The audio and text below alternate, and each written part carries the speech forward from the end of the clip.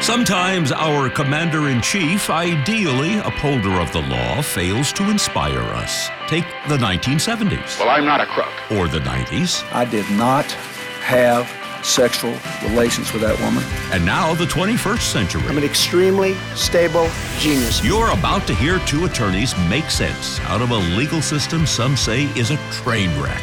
Here are Royal Oakes and Connor Oakes. This is Too Many Lawyers.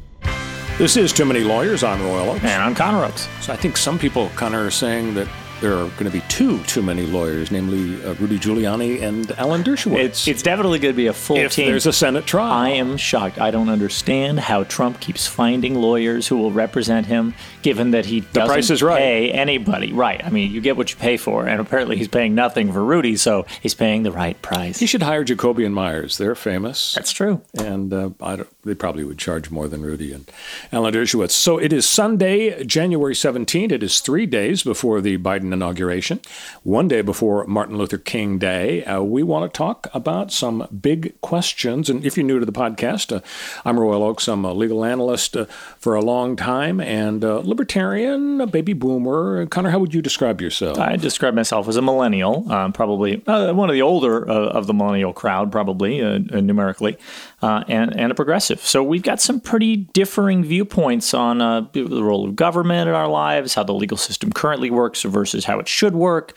But we managed to come to reasonable disagreement despite those differences. Well, let's see if we can agree on the big topics of today. Topic number one, the impeachment trial. Is it even legal after a president's term? And is the Republican Party going to vote to convict him so they can then disqualify him and get him out of their hair in 2024? Question number two, is the real basis for impeaching and now convicting Donald Trump not inciting violence, which you can fuss over and debate the niceties of the federal standards for inciting violence, but instead the fact that he was trying to engineer a coup?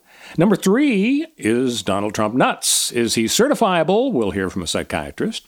Number four, the social media ban, Twitter and Facebook and Google and so on. Was it ill-advised censorship? Should they have just gone for maybe a month as opposed to indefinite and permanent, thus sort of turning Trump into a martyr and energizing his base? And finally, question number five, how should we be celebrating Martin Luther King Day? So those are the issues. Let's get to number one, the impeachment trial. What do you think, Connor? You're a lawyer, a philosophical guy, a thoughtful guy. Is it even legal to go after a guy when, let's face it, the point of impeachment and conviction is to get the hell rid of the guy, and he's gone as of Wednesday. Well, I think there are a lot of points of impeachment. And one of the points of impeachment in the House of Representatives and then conviction in the Senate is removal from office. That is pretty straightforward. If you got a bad dude or gal. Or dudette.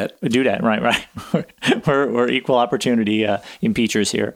Clinton was going to be first dude when Hillary was president. Yeah, exactly. So we have the office of the first. What is it now? There's an official Twitter account for Harris's husband. That's right. I can't remember the name of it. What they're going to call him? It's a mystery to me. But was that our Pomodoro? Yes, that was Pomodoro. It was. Okay, yeah, absolutely. And we're going to have a commercial for the Pomodoro 25-minute timer, folks. It's going to change your life. It's a very productive system. And Pomodoro, folks, you don't have to send me a check, but if you do, the address, we'll do that later. Just Royal Oakes, Los Angeles, California. That's all the address you need. Yeah, exactly. Go ahead. That's pretty good.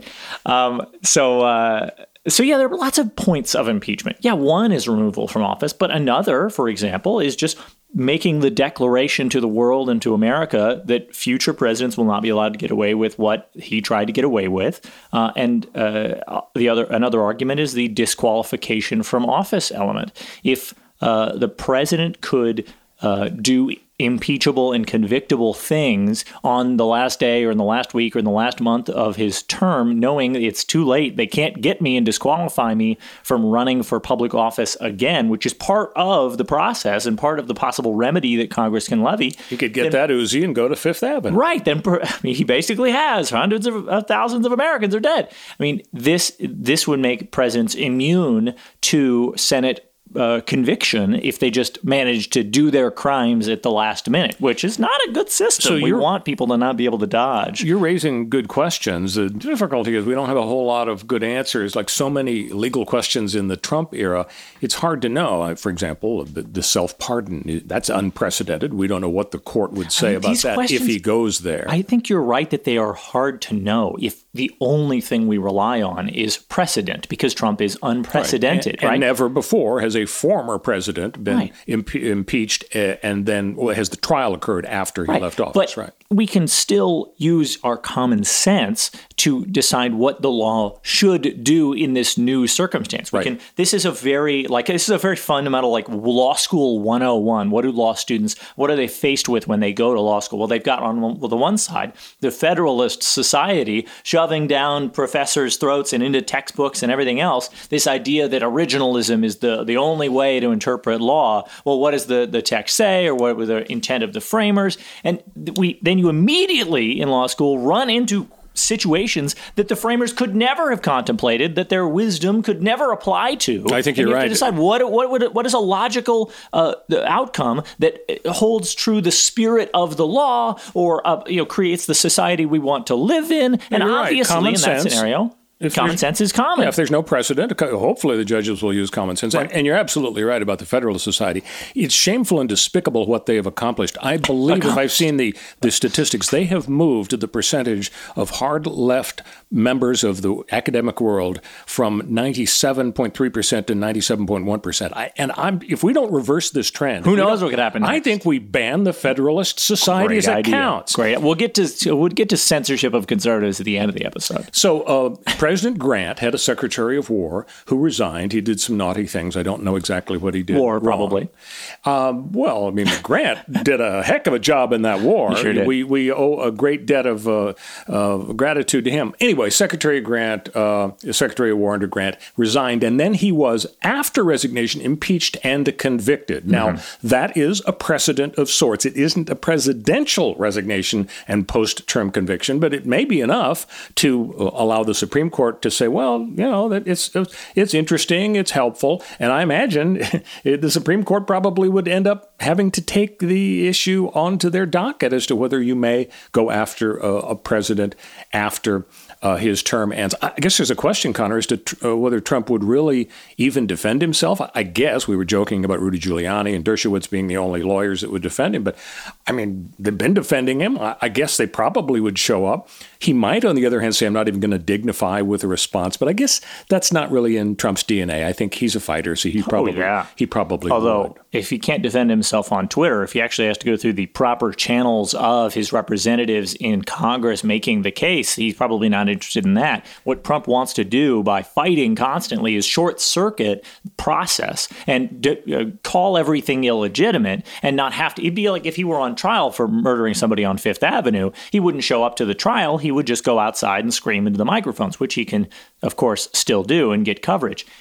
The shocking thing that I see is Dershowitz and Giuliani and the rest making these arguments is they are shooting themselves in the foot in the biggest possible way and shooting Trump in the foot as well. Their arguments in favor of Trump are so bad. I mean, Dershowitz's argument that I have seen is primarily a slippery slope argument. He was stuck with, well, the reason that you can't try Trump for this incitement after he leaves office is because it's a slippery slope. The next thing you know, we'll be trying any private citizen in the United States who's not the president for impeaching them and convicting them in the Senate, as though the Senate is going to start convicting Charles Manson of murder. I don't get that. I mean, he's a smart guy, but why would it follow? What sense does that argument make? Trump's not the president anymore, but they're trying to convict him for crimes in the Senate. Well, then they could convict Charles Manson for murder in the Senate, and that oversteps senatorial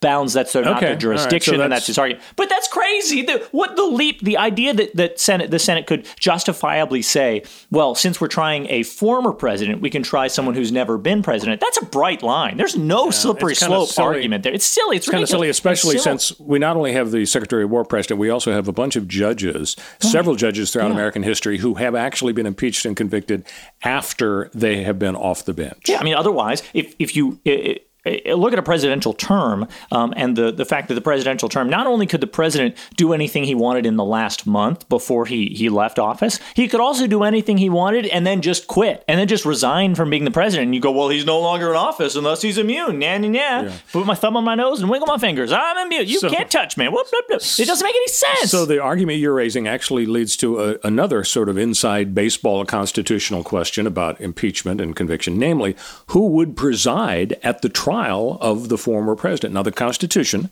says the Chief Justice would do that. We know John Roberts did the job for Trump impeachment number one. But the Constitution actually implies that only when the current president is on trial does the Chief Justice run things. It says, quote, when the president of the United States is tried, the Chief Justice shall preside. So it isn't really the president who is being tried now in this situation. It's the former president. So some people are actually saying Kamala Harris, as the person who is the president of the Senate, would run the show. But that would look kind of unfair. So it's very interesting. I think she would appoint somebody, maybe Senator Leahy. People are speculating.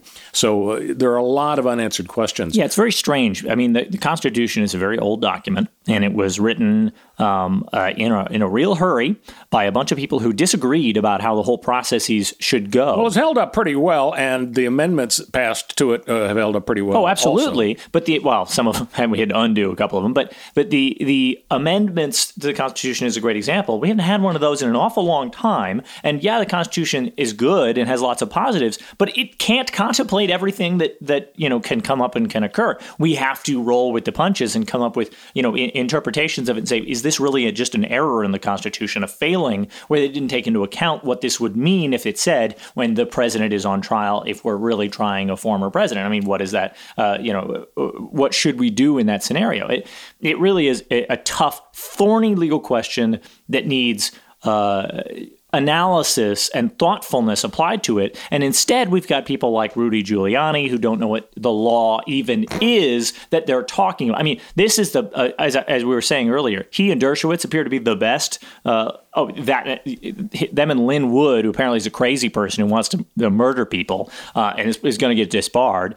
I mean, this is Giuliani's argument. By the way, Lynn, if you're planning on suing Connor's just kidding about that. Go ahead. Yeah, and it's not royal. We're not associated with it. Just Connor, only Connor's opinions, and their jokes too. On top of it all, but yeah, Giuliani's argument. I don't know if you saw the quote, but it was chef's kiss, fantastic. Giuliani's argument about incitement. He said, "Well, you can't." They can't get Trump on any sort of incitement charge because what he was saying was true. Giuliani says, and if what he said up there about the election being stolen was true, quote, then they're not fighting words. And everybody looked at that and goes, okay. You don't know what fighting words, that's a legal term, fighting words that, it will start a fight, words that will start a fight. You don't know what that means.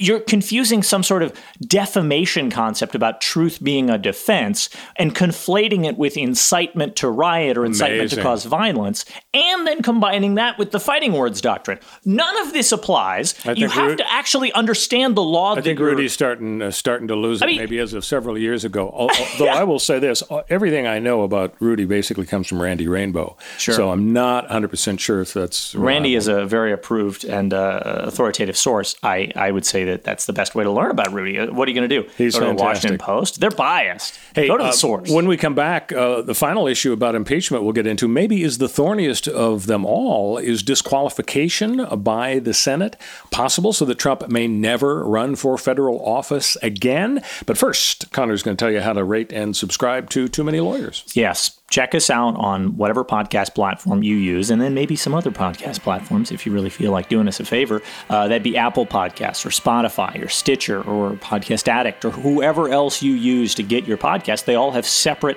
different rating systems where you can leave a comment, where you can like our episodes, where you can subscribe to see future episodes, and every one of those individual things that you do helps us out a lot. So please, and if you want to share us with a friend, we'd like that too.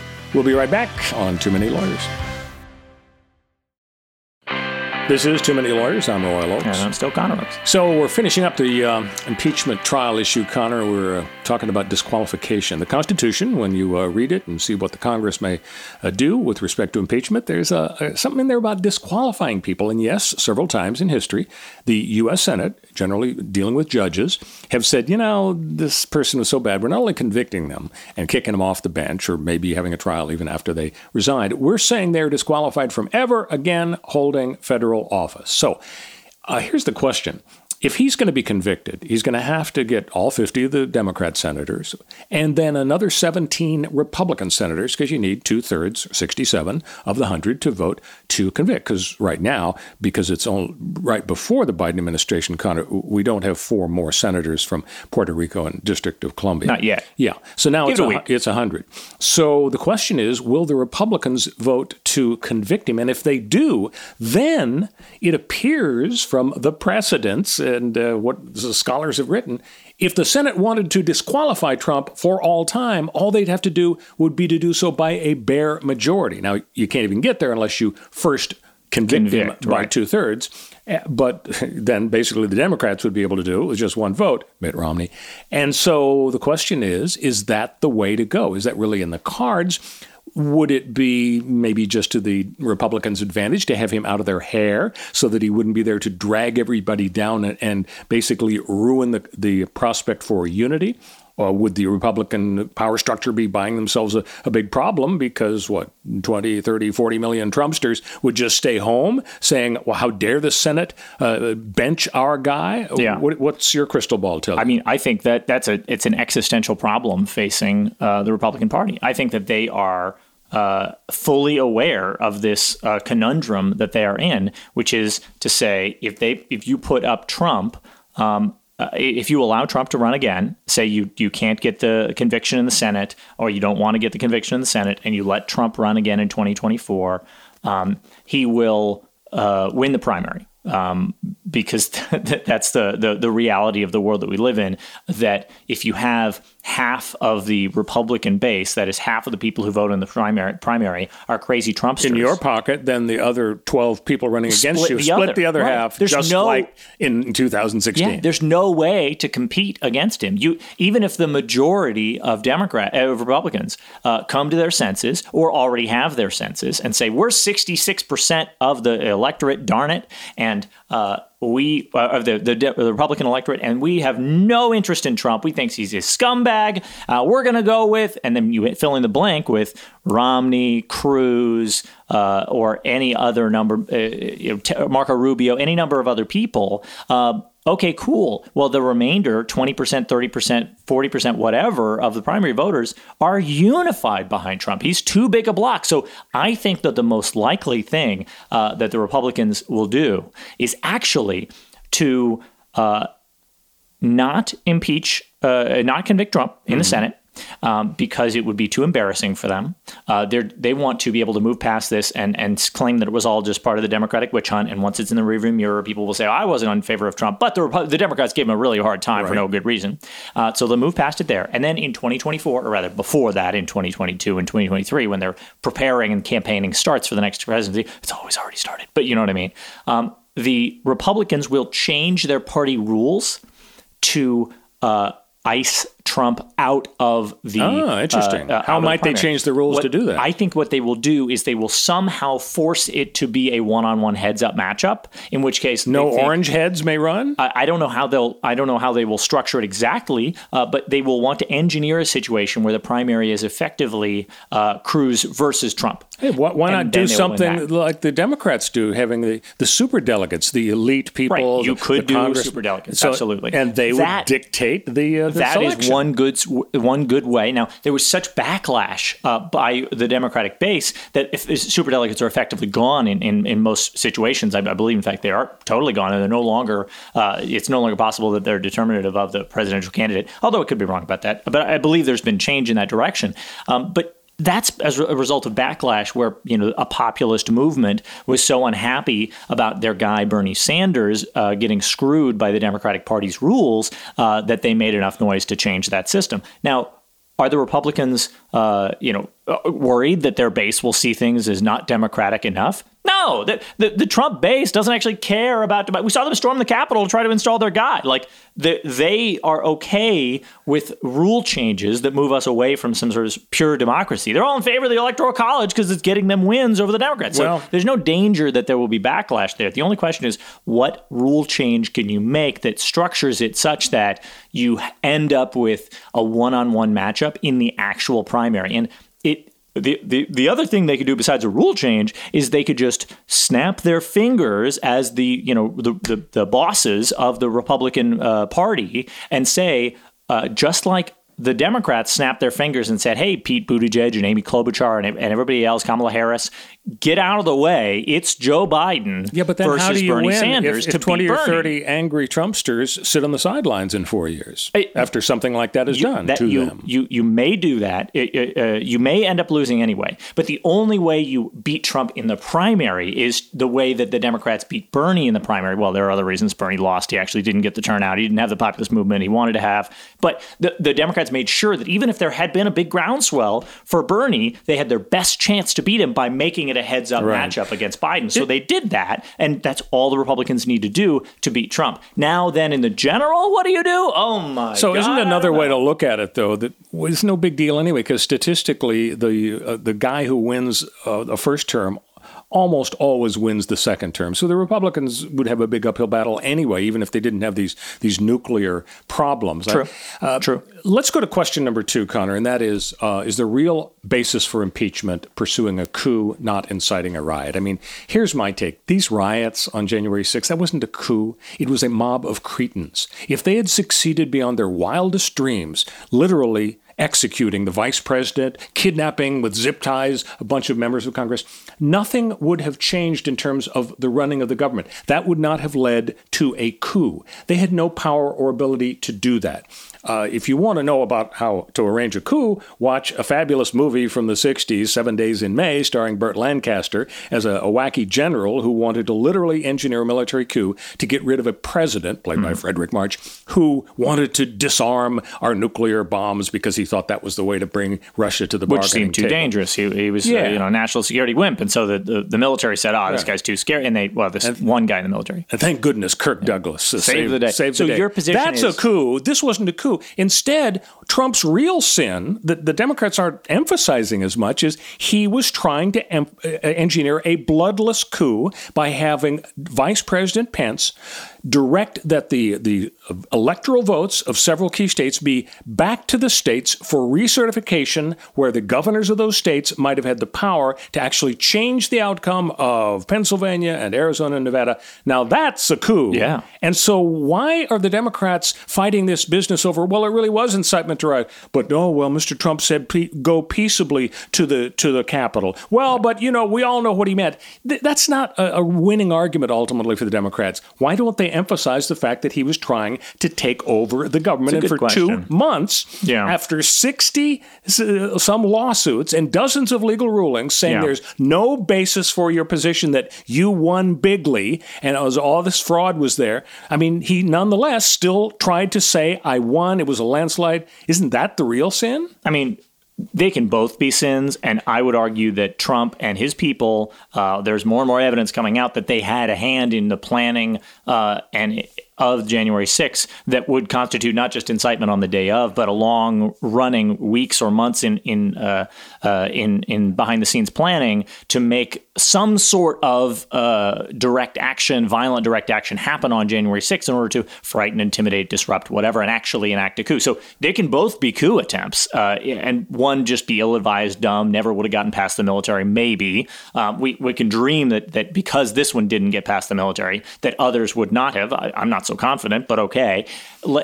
In that scenario, you're right that this other actual coup attempt, bloodless coup attempt, procedural coup attempt was, I would say, as bad or worse than what we saw at the Capitol.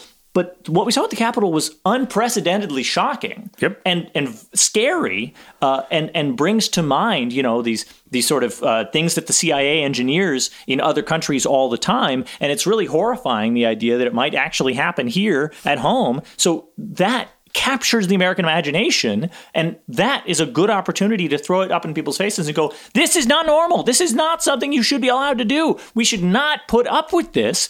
And the idea that Trump uses these arcane systems to try to backdoor, find loopholes, and dodge consequences and avoid the results of an election, he does that literally every day. And we're inured to it. We are tired of it. We're exhausted by it. And you can't energize people to support your impeachment attempt if they're exhausted. And I'll say it's not normal because, of course, let's talk Jacob Chansley. Mr. Chansley is the guy with the horns and the coyote fur, of course, and the shaman. body paint, the face paint. QAnon shaman. Yeah, he's a QAnon shaman guy. His lawyer, court-appointed lawyer in Arizona, was arguing for bail, and the judge said, no, I'm sorry, we're keeping this guy locked up. Guy will storm the Capitol, but you think he's not a flight risk? You think he wouldn't break the law? The lawyer says there's no evidence Mr. Chansley had engaged in any type of aggressive or dangerous conduct and should be released pending trial. Sorry, what? Yeah, even though he left a note for Mr. Pence on the desk there at the dais in the U.S. Senate. It's only a matter of time, Mr. Pence. Justice is coming. I love this. I love this take on his client, Albert Watkins. He's the St. Louis lawyer who is defending him. He said his client acted on the invitation of Mr. Trump, and Mr. Chansley felt he was called upon to help save this nation. And then he talks about how the fact that there are some psychedelic drug issues in this gentleman's past, strongly held mystical beliefs exacerbated by the drugs, mental health issues. The lawyer was talking about the horns and the fur, and he says, well, at least from a sartorial standpoint, he stands outside the bell curve of normalcy. What? So I wish I'd been in the court in Arizona when that happened. Yeah. So when we come back, we're going to get into question number 3, which is Donald Trump nuts? Now, the technical term is a delusional disorder. We'll tackle that tough one when we return. This is Too Many Lawyers.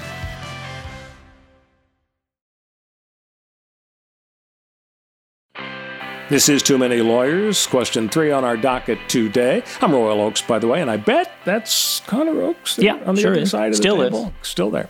So, Connor, is Trump nuts? There was an op-ed piece by a psychiatrist in the paper this week. He said, there are real questions about whether the president has a reality-distorting mental state. It's called delusional disorder. It's a non-bizarre, fixed false belief contradicting external reality held by the patient fiercely despite overwhelming evidence to the contrary. Now, one could say that it is bizarre to say I won the election, but, when you're talking non-bizarre. About fraud, it's not like it's different. Little Men from Mars. Right, yeah. Yeah, so a non-bizarre, fixed false belief contradicting external reality. So the argument by this shrink is Trump has been fixated for 2 months on the idea that he is a victim of a stolen election, despite all evidence that the election was overall free and fair.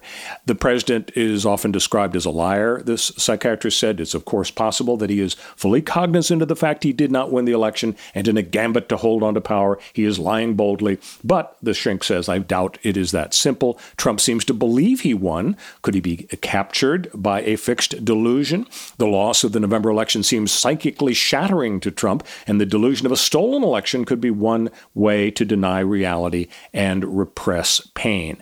What do you think? You don't play a psychiatrist on TV, and I know you're not one in real life, but what do you think about the good doctor's long-distance diagnosis of the chief executive? Yeah, I mean, as the caveat being, of course, that long-distance diagnoses are usually unwise and inaccurate, but lots of short-distance diagnoses are too. So what are you going to do? This guy's Eli Merritt, by the way. He's a psychiatrist at the Center for Biomedical Ethics and Society at Vanderbilt University. Yeah, I mean, I can't tell you whether he's nuts.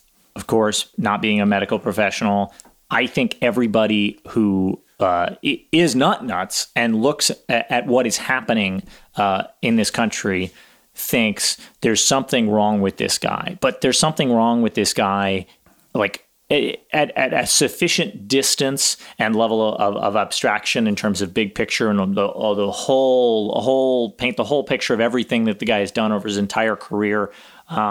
It's often impossible to tell psychopathy or abnormal psychology from evil, right? And maybe there's no just no meaningful distinction between the two. In terms of this specific question that this doctor brings up, where he says, it seems that he's clinging to a delusion, but it's possible that he could just be boldly lying.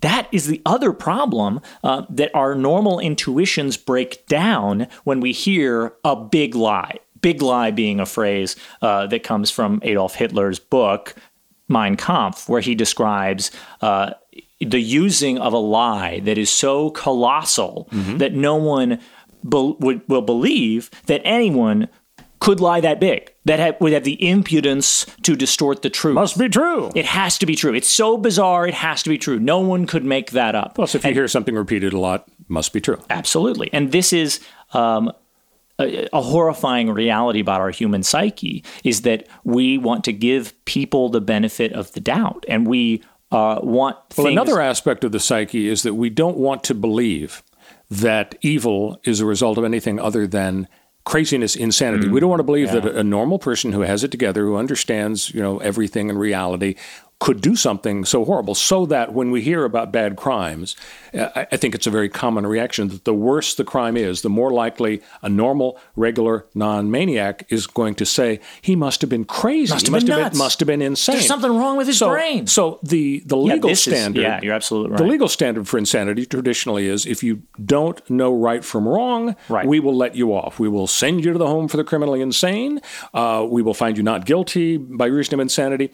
And so that's been sort of a good, solid standard in the legal community for a long time. I don't know how it applies in this kind of delusional You're absolutely diagnosis. right. I mean, that after the Holocaust, a guy named Michel Foucault wrote a bunch of stuff, but he wrote he gave a bunch of lectures that eventually got turned into a book, I believe, after he was dead, that the lecture collection became known as The Birth of Biopolitics. And biopolitics is this concept that is real big and complicated. There are a bunch of parts of it to it. The idea that, the personal and the physical about your body is political, and that people's psychological states affect their political leanings.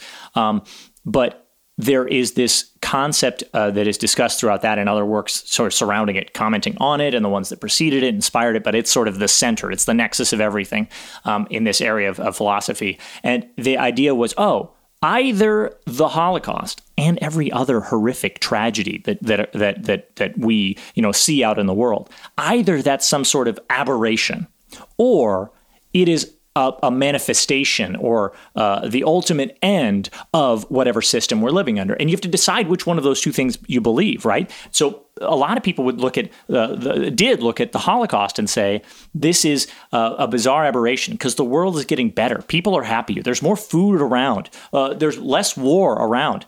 Democracies don't go to war with each other. I mean, there are all these good things about the world that get better and better and better all the time.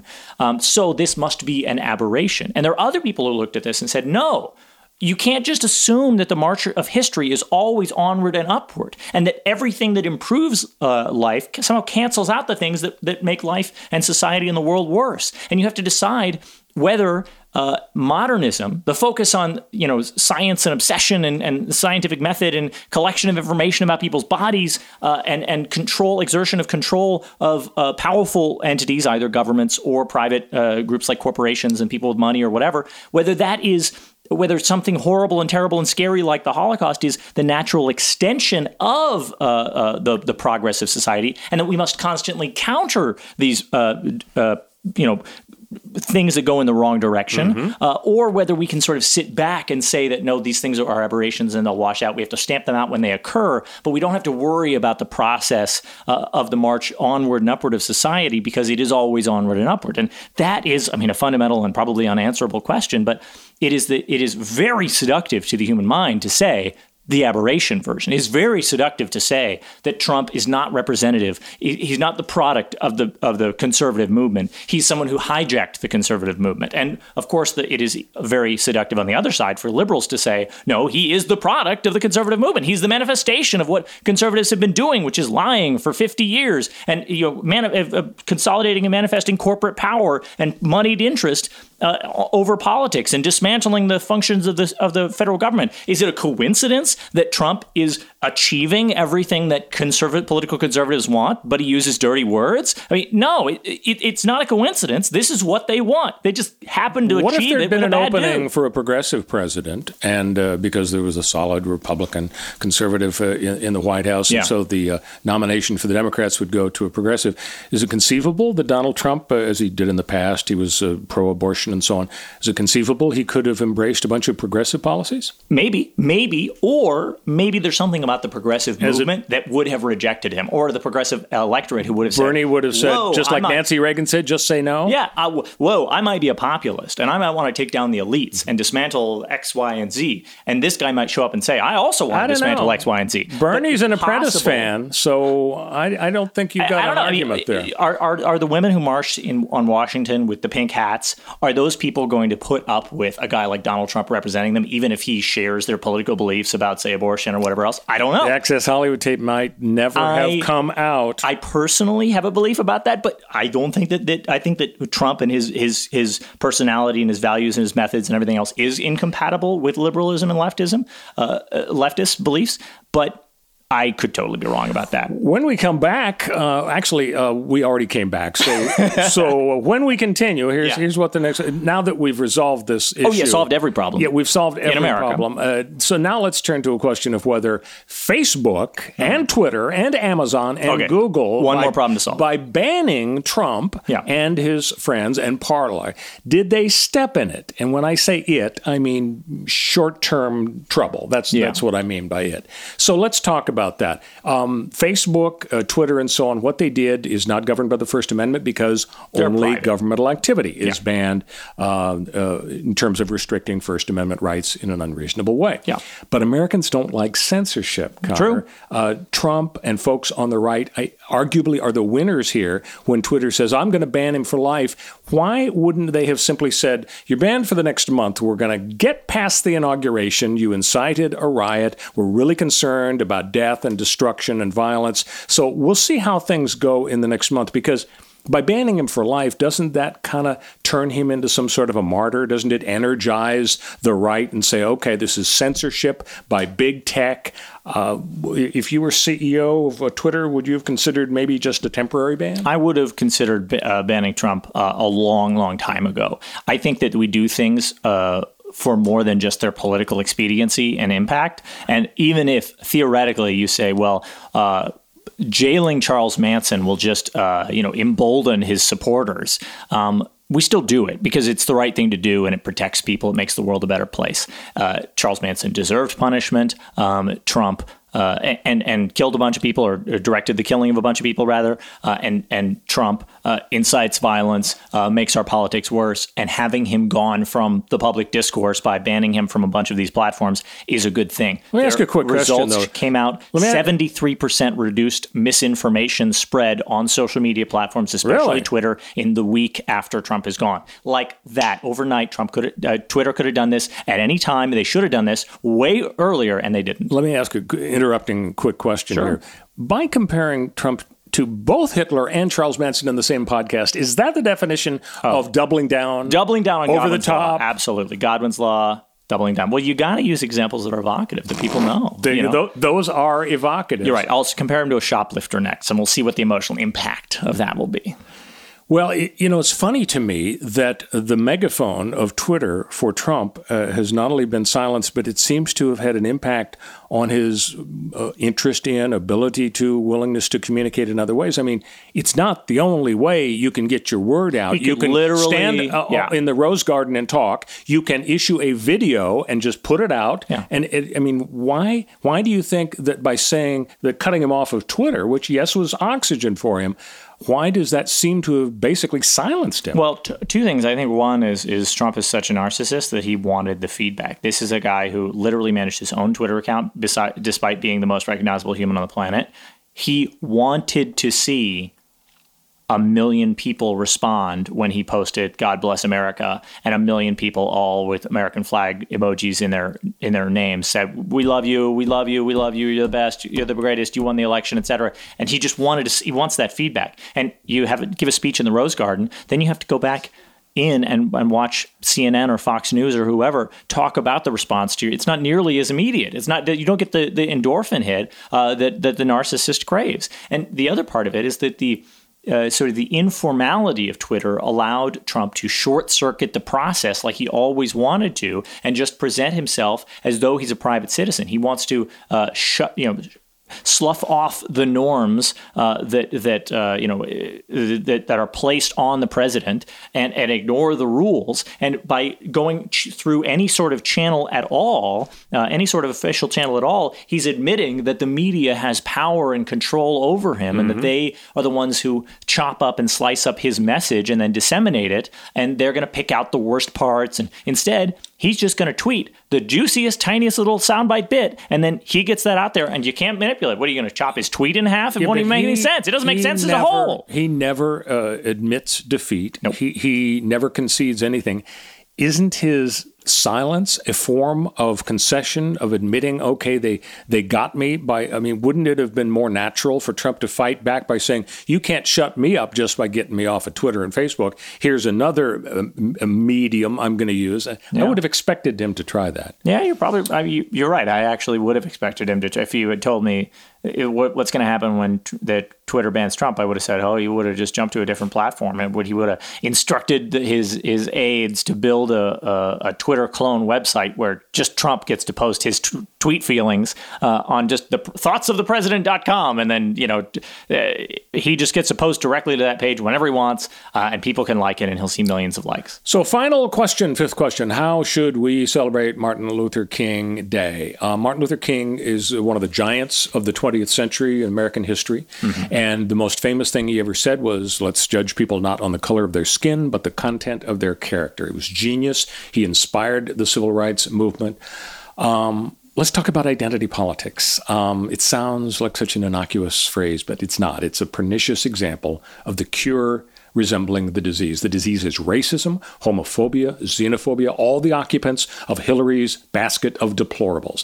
The cretins and fools and haters who think people of color are subhuman, that's what they are, cretins and fools and haters, who say that whites are good and people of color are bad. So what do we do in response? Unfortunately, a lot of people practice identity politics, where in many cases you are fighting the haters by hating. People are not automatically good or bad because they have a certain psychological or demographic or preference characteristic. They are not automatically bad because they don't have these things. People are bad because they are racists and homophobes and xenophobes. So again, shouldn't we celebrate MLK Day by judging people not on the color of their skin or their sexual preference or their age or their gender, but by the content of their character? Of course, absolutely. And I think that we also should recognize that identity politics is a big it's been turned into a scare phrase, but the concept of identity politics is just a grouping of people around their identities and sharing of their political beliefs based on those. So,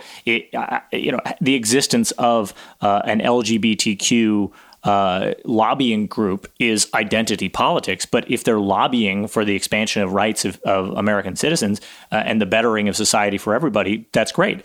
Identity politics is the existence of the NAACP. Identity politics is any of these things that is an improvement, as well as the idea that maybe there are some people out there who take advocacy for civil rights or equality too far. I don't even know how you would conceive of that, but to knee jerk push back against conservatives, assuming that those conservatives are bad people because of their conservative beliefs. Well, the danger, of course, is that whether we're good people is informed and affected by our beliefs. If we hold bad beliefs, we're bad people. So you can attack somebody on the content of their attitudes. And if somebody is, as you put out, a racist or a misogynist or whoever else, they can be validly attacked for that and say, that makes you a bad person. You should stop believing that. You should grow up and move on. And it's 2020, darn it. Those are valid criticisms. Actually, no. God. It is. Why would you want to put us back into 2020? You're right. I saw a fantastic tweet. I saw somebody said that after the hellish January that we had, they said, I was so excited excited for 2021, but I'm beginning to suspect it's actually just three 2020s in a trench coat. Oh, my goodness. So you got the last word on that. And by saying that, I'm not following in the Bill O'Reilly mold. I don't know if you remember, Connor, but when he always gave himself the last word. I don't know. Well, but it's better than that. What he always did was say, you have the last word. Yes, he said to a liberal guest, he said, okay, I'm going to give you the last word. And I always remember hearing that phrase, and it stuck in my mind because I would guesstimate 3 out of 4 times after the liberal made his comment, Bill would jump in and with he the last would word. get the last word. I mean, these guys, they have no self-control. They even set up their own system to make themselves look good, and then they can't do it. So I'm not going to do what Bill O'Reilly did in that respect, and I'm also not going to do other things he did that weren't right because I don't have $32 million to pay to off a woman. all of these, people that you sexually harass, Well, let's hope, Connor, that in a week when we do our next podcast, there will have been a very peaceful and calm inauguration. Transition. Perhaps a less than thrilling speech by Biden. Who knows? Maybe boring. He'll come through Please give me boring. Cross of gold. Yes, let's root for boring in the next 7 days. See you next time on Too Many Lawyers.